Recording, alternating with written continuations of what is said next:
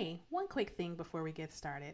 I just want to remind you that this podcast is for information, education, and entertainment. It is not a substitute for therapy or therapeutic interventions. If you find yourself in crisis, please visit your local emergency room or contact a crisis hotline.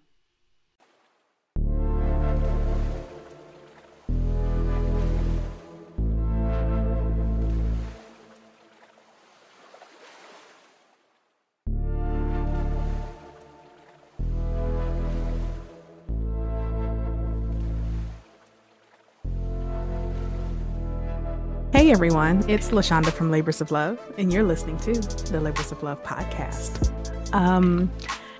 Today, my podcast hits a rather melancholy note for me.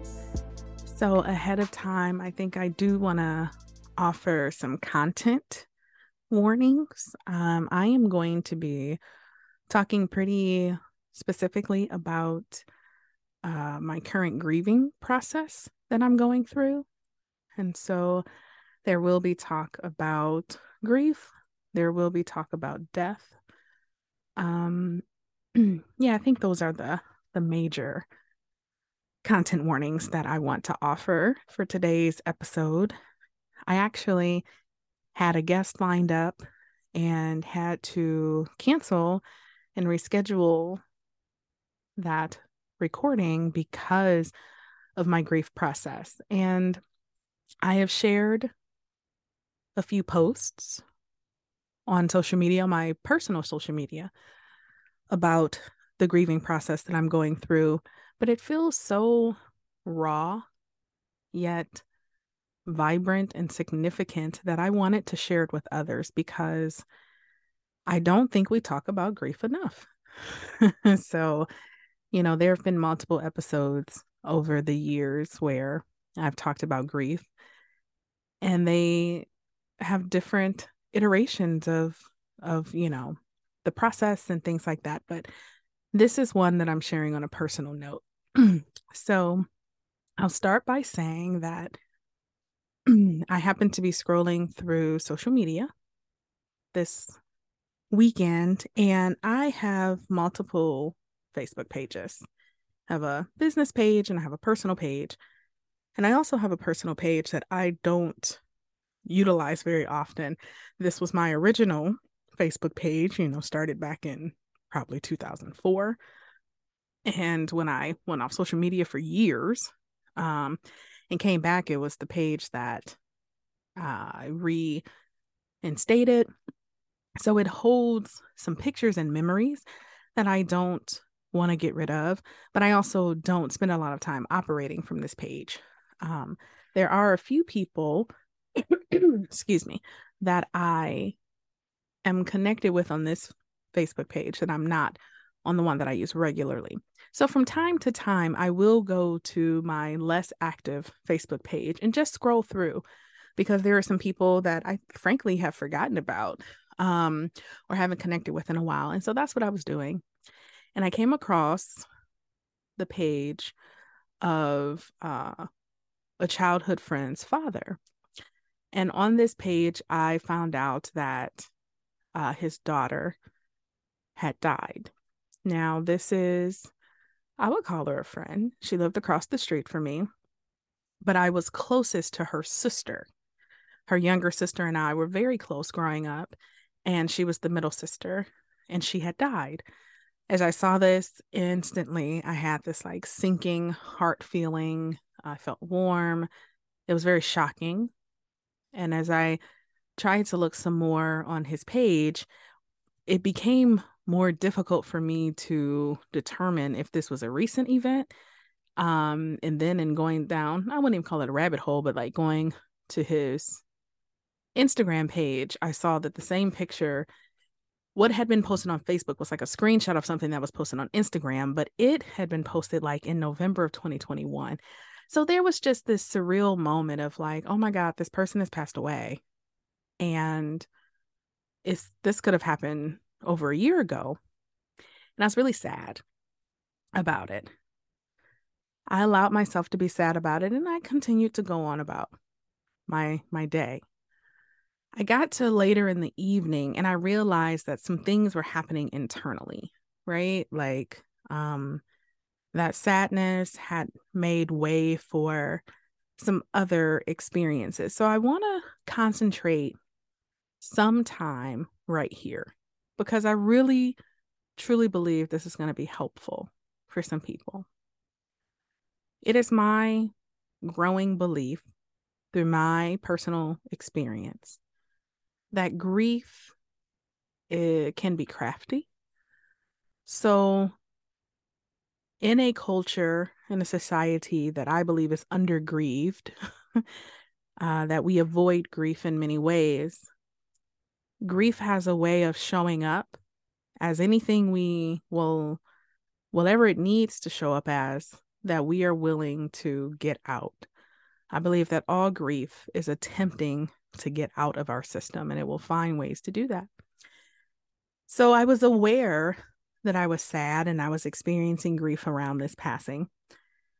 But later in the evening, I started to have some really interesting experiences, ones that maybe I've had them before, but I'd never been present enough to really be present with what was happening, which was it seemed like this dark hole opened and I started to have all kinds of thoughts. It was really interesting. Now, because I was recognized I was having some internal experience, I know that creativity is one way that I allow my internal experience to be externalized. I'm grateful to my partner, to Jay, because the day before, while we were out getting food, he reminded me that I had been wanting to get art supplies. I wanted to re-up my art supplies. I needed some new canvases, but then I remembered while I was in the store that I also wanted to get some like paint pens. So I got in some paint pens because what often happens is I'll want to create, I will want to paint, but I don't want to clean up after I paint. So I thought paint pens would be a way for me to kind of experiment with that. So I was grateful that I had these new supplies because I was feeling so heavy, because this dark hole that opened in me felt like it was trying to consume me. I couldn't even make it down to like my art area. So he brought my art supplies to me. I was able to turn on some music, I lit a candle, and then I started to create. And as I was creating, I was trying to be very intentional to allow whatever came up to come up.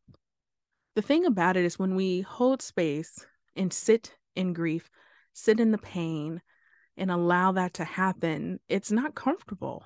Sometimes images, intrusive thoughts, words, sounds, things start to come up, and it can be much more convenient to just push it away, to distract ourselves, to go, I'm not doing this right now. And I have done that many a times, but I was determined on this particular day. No, I'm going to be as present with this as I can. And it was intense. At some point, I had thoughts about my worth and my value. At some points, I started to think, you're not doing enough. You're not doing enough. You should have accomplished or been or done more than this. At another point, I started thinking about how much more money I should be making or having or saving. I started thinking about my health, how I need to take better care of myself. I went down it was like, I need to do a detox. I mean, a detox. Like there were just so many things coming up. And I just kept creating. I kept creating. I kept creating. I just allowed myself to keep creating and I allowed these things to just come up. And I don't, the best visual that can think of right now is like a dark, like I said, just an expansive dark hole. Can't see the bottom. And these thoughts, pictures, images, words were just floating up out of this dark hole, hovering. They would not last long. They would not stay. They didn't attach themselves to anything. I didn't find myself lingering too long on them.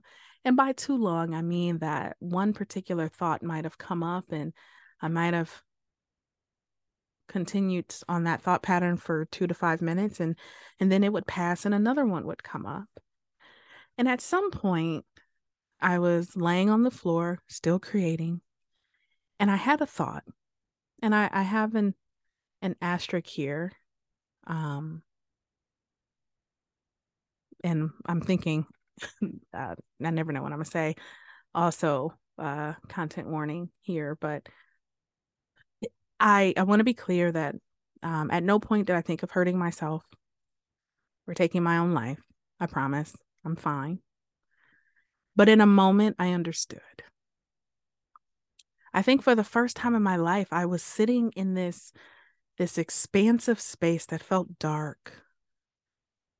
And I thought, I get it. If I was not as resourced as I am, and all of these things were swirling around, I get how a person could think the only way to make it stop is to make it stop. And it wasn't particularly the thought for myself in that moment, but there was a level of empathy and understanding that I had in that moment that really gave me so much compassion. And all I could say out loud was, I get it. It was a lot, but I was determined to be present with it. So I finished creating and I felt better.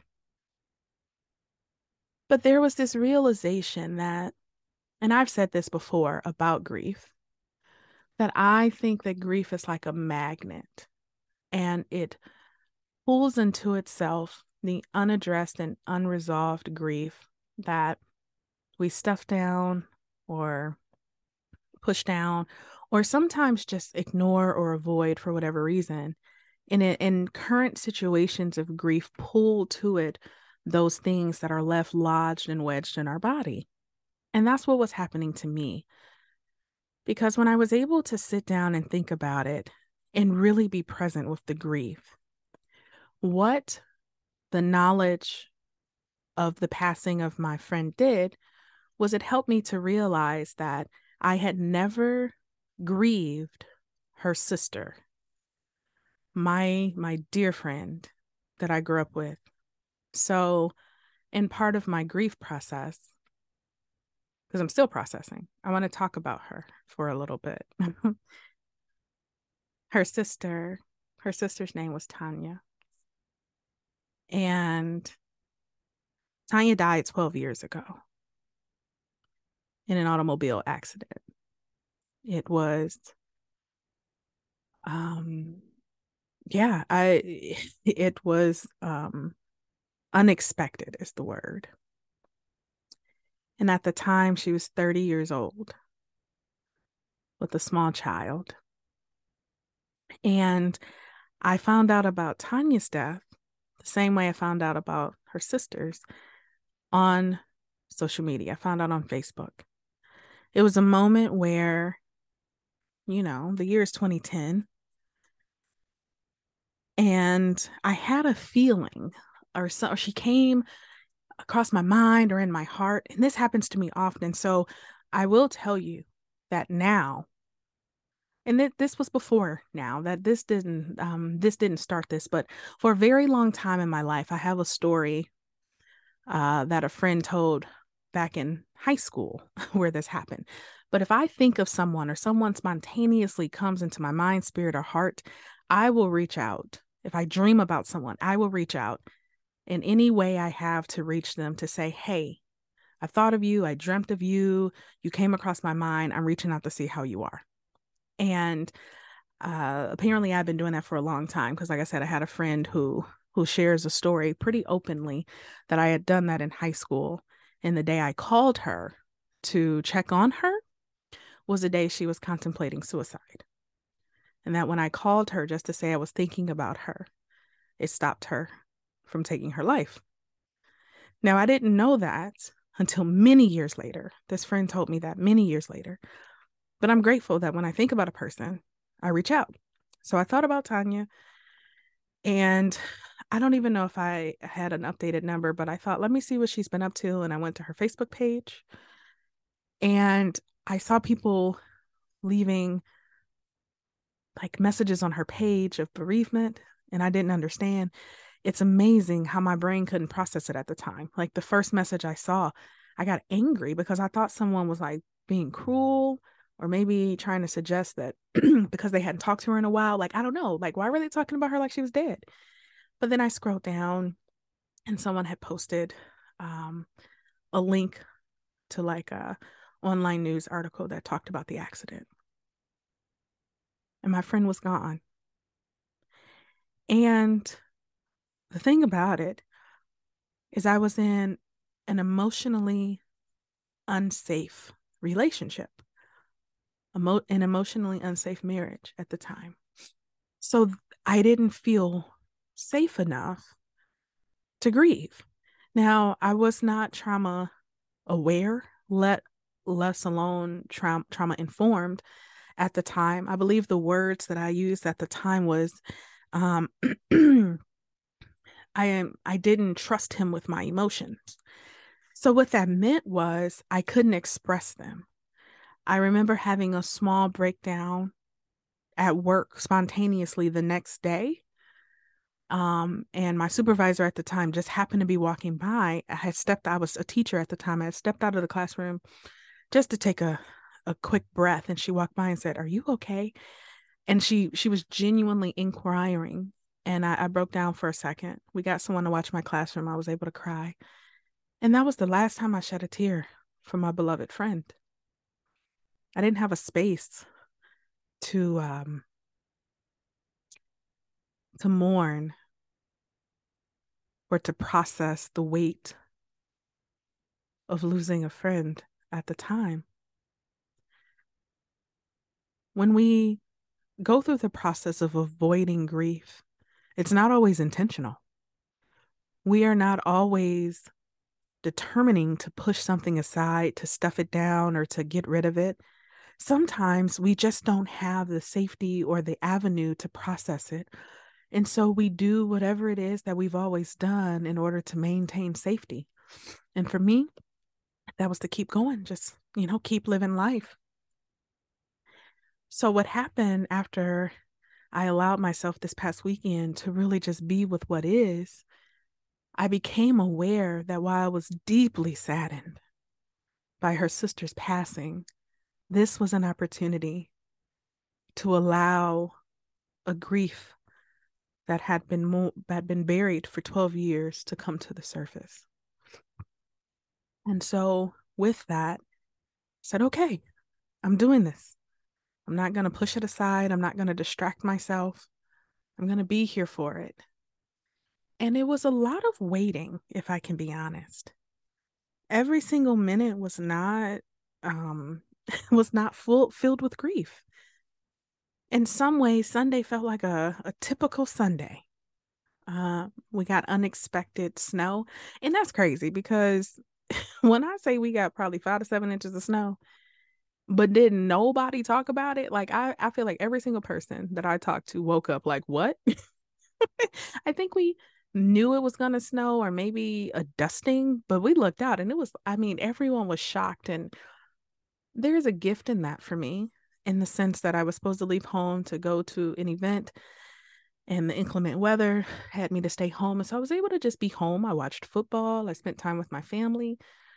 So I also want to process that sometimes we get really afraid of grief. We think it's going to consume every single moment of every single day, and that wasn't my experience.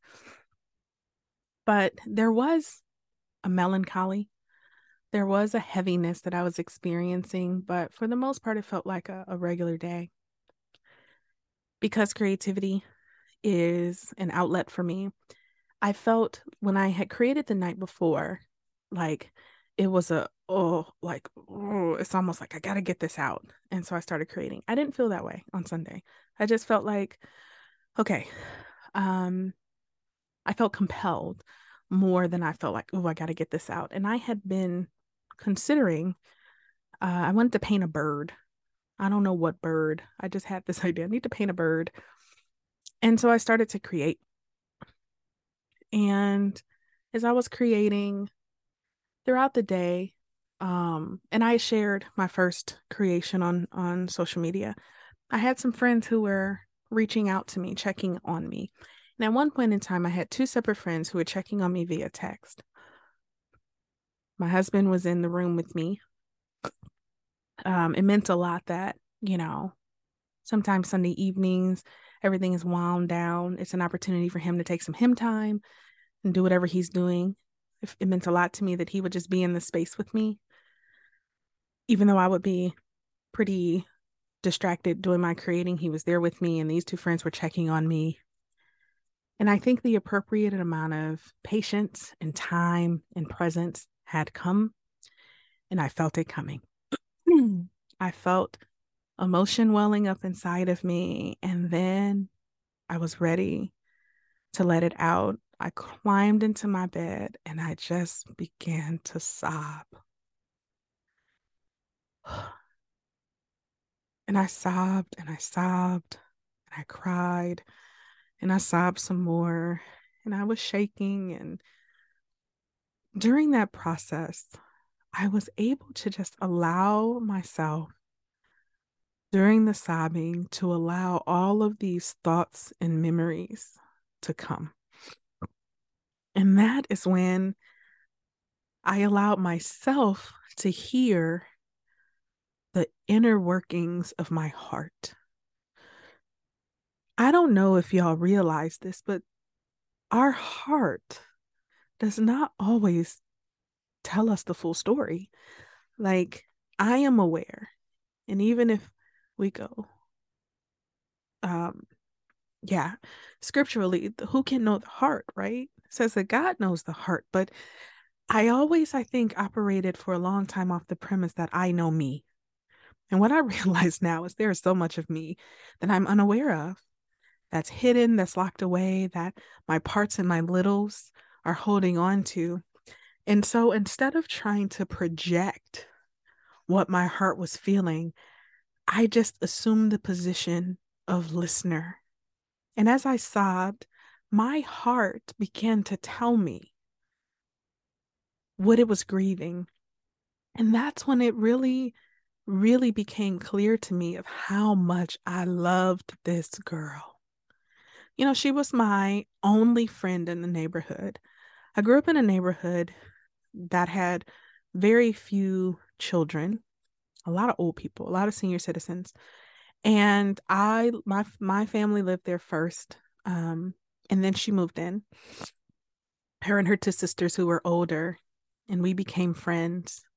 She was one of the only kids on the block, period, and the only one that I really played with, let alone grew close to. We shared so much of our lives together. Um, I didn't go to school in my neighborhood, neither did she. We actually both went to Catholic schools that were not particularly close, like you couldn't walk. We had to drive to our schools. We lived two separate lives, yet we had this amazing friendship and sisterhood as two young girls navigating the world in the 80s and 90s, trying to figure out who we were and all the things that came along with that. We shared food. She'd come to my house, I'd come to hers. Fond memories of sitting on each other's porches. Went to two different high schools, had different extracurriculars, but always just came back to a life on the block. We loved Ally McBeal. We would watch it, The Dancing Baby. That was our show. Mary J. Blige's Share My World. I will never hear a single song from that CD and not think about my Tanya. She was a singer. We sang together. She embraced her voice. I was scared of mine. Um, because I'm a singer too. She was one of my best friends. And I miss her. I miss her so much. And what my heart revealed is I never really said that out loud. I I think I realized at some point, or parts of me realized that by professing how much I missed her, I would have to go through this process. I think my grief was stuck in a moment in time where when she died, um, I was not safe. It wasn't safe for me to grieve. And so being stuck in that moment in time, I think that grief just continued to bury itself and find a place that was just out of sight and out of mind, not realizing that I'm no longer in that unsafe relationship and that I am surrounded by community and a village who loves me and can support my mourning and my grief. But I had to just sit in it. I had to sit in it. So I sobbed and I sobbed and I cried. I said, I miss her. I said, I love you. Girl, I love you. You meant so much to me. You mean so much to me. I was able to express the grief that we didn't stay in better touch as we became adults, or that all the things. And after I was done sobbing, for that moment, I was like, okay, all right, I've done that thing. So I went to bed and woke up this morning, and I had a pretty full day. But when I woke up, I just was like, no, I don't think I'm supposed to do this day. I am convinced that I could have gone to my meetings and done the podcast and done all the things and been okay. Okay in quotes. Like I really do believe that I would have been fine. And I have the kind of community where I would not have had to mask or perform. I could have been real and raw where I was, but there was just some part of me that was like, I don't think I'm supposed to do this. So it started by me canceling my first meeting and just sending a message. And I was grateful that I didn't have to like fake it. I was able to say, hey, I've had a grief full weekend and I'm still in the middle of that process. I'm not going to be able to make it. And to receive a reply that's like, oh, good for you for taking the time you need. Good for you for the grief. Like, we're thinking about you if you need anything. And that felt really good. And so then I canceled my next thing, and my producer canceled my podcast. And when I tell y'all, I just kept sleeping. I just kept sleeping. But this was different. This wasn't like sleep sometimes when I feel like, a depressive sleep or anything. It felt like a necessary sleep, but it was not a restful sleep. It felt feverish. I don't know if you've ever like tried to sleep through a cold or a flu where it's like you're sweating and then you wake up, or you're tossing and turning, or it's like I kept having these dreams, and all weekend every time I slept I was like deeply dreaming. I wouldn't necessarily always remember the content of the dreams, but it was very dreamful. And all together, including when I went to bed the night before, I slept for about 15 hours. And I'm so grateful that I did. Um, what I am, the story I'm making up about my experience is that the initial part when I was creating and all these thoughts were coming up, that's not new. I just didn't run away from it. I didn't distract myself. So that felt like something before. Oh, it's grief. But then I like was patient and gave time. And then I went through the sobbing part. And I think normally that's where I would have been like, okay, grief over. but it was something about giving my body today. It allowed those parts of this particular grief that I believe probably thought, we never getting out of here. She ain't never gonna look at this. She ain't never gonna address this. Not even willfully, just, yeah, just not. And because I gave it enough time without going back into my regular routine, without getting busy, without doing all that, because I gave it time, I really believe that's what allowed those last parts to come out. And what are the last parts? This is part of the last parts.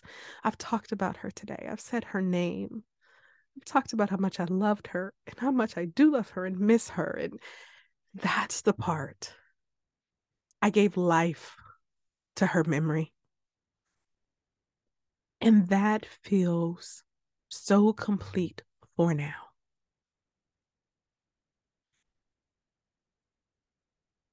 I have no idea what the future path of this particular grief holds, and I don't have to. For now, it feels like I've done the things that I was supposed to do to let my body do what it needed to do to allow these things to come out. And that feels good. I'm sharing because we all have something to grieve. All. I don't even use like generalizing language very often, but I mean this one. We all have something to grieve. And like I said, sometimes we don't not grieve intentionally. So it's my opportunity to just invite people, not necessarily to go looking for it.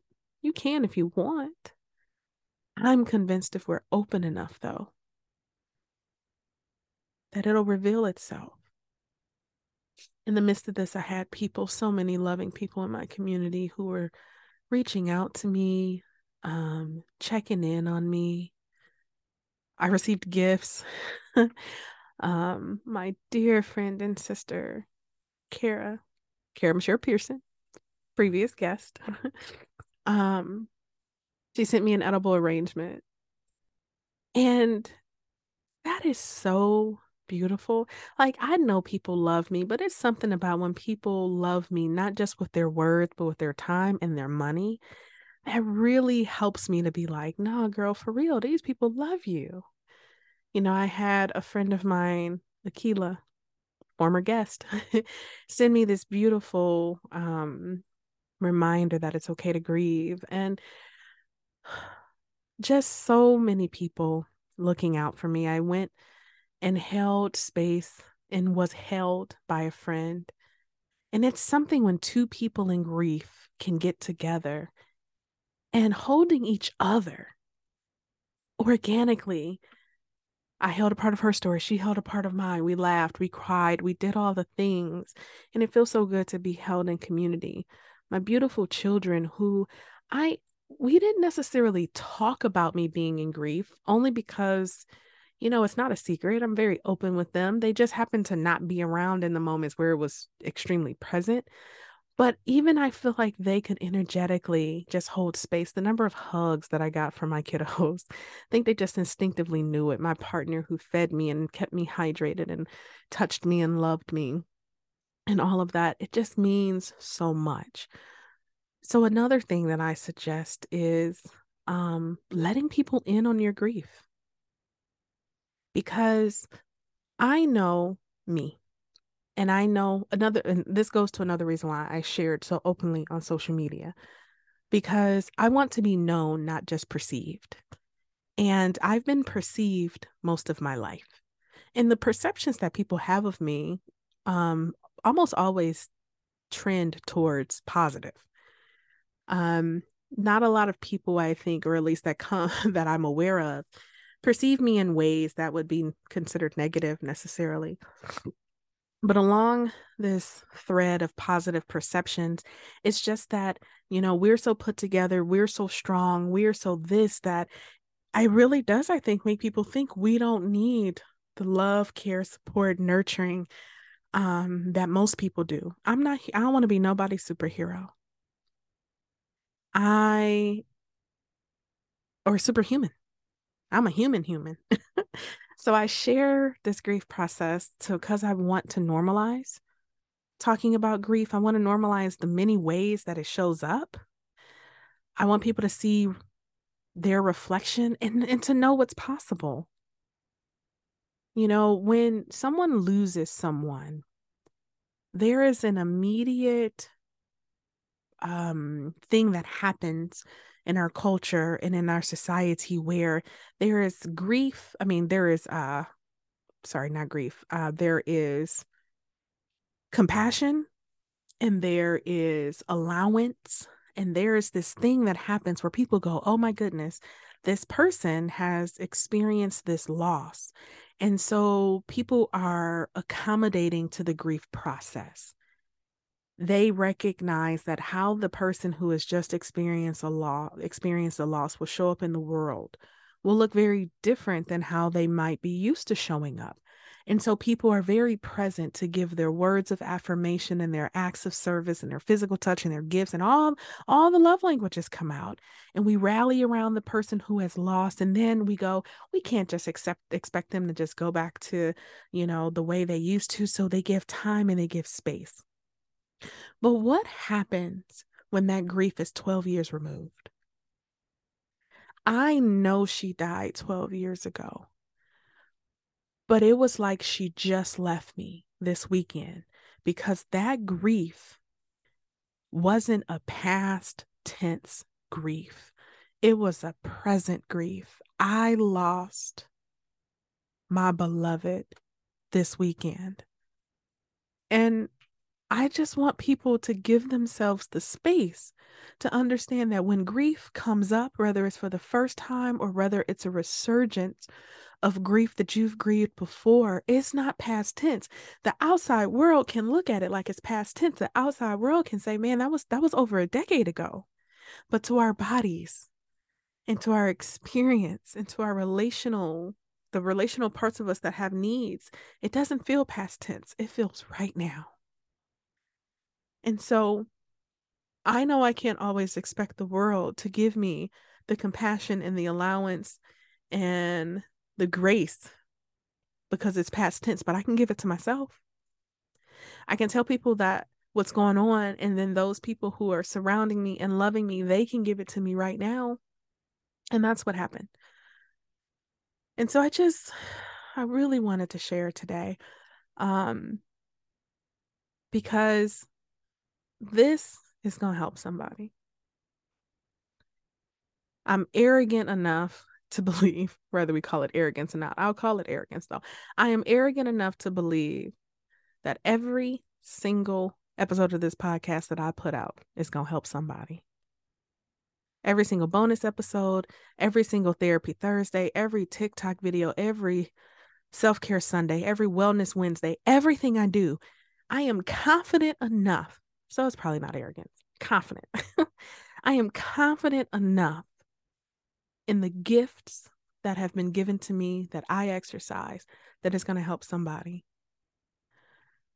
And so I choose to share openly, vulnerably, raw, the parts of me that some people would never think of sharing because I know it's going to help somebody.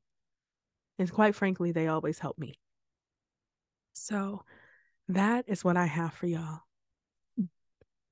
Be gentle with yourselves. Be compassionate towards yourselves. And be gentle and compassionate with others. You never, ever know what a person is going through. But when we lean with curiosity and compassion, and we endeavor to love well, we can hold the space for those who have moments of grief or whatever they're going through, because we don't pick it. I have frequently said, and I will reiterate, grief is like poop. You don't necessarily know when it's coming. You can't control it. It is not concerned with your convenience. It stinks. It's not always something you want to invite people into with you. But if you don't do it often, you can't maintain your health. And so here is to intentional, thoughtful grieving. If you want to get in touch with me, if you have suggestions for content or guests, please reach out to me. I would love to hear from you. My website is www.thelaborsoflove.com. On the bottom of that is a place where you can sign up to be part of my newsletter, which has all the goings-ons and stuff.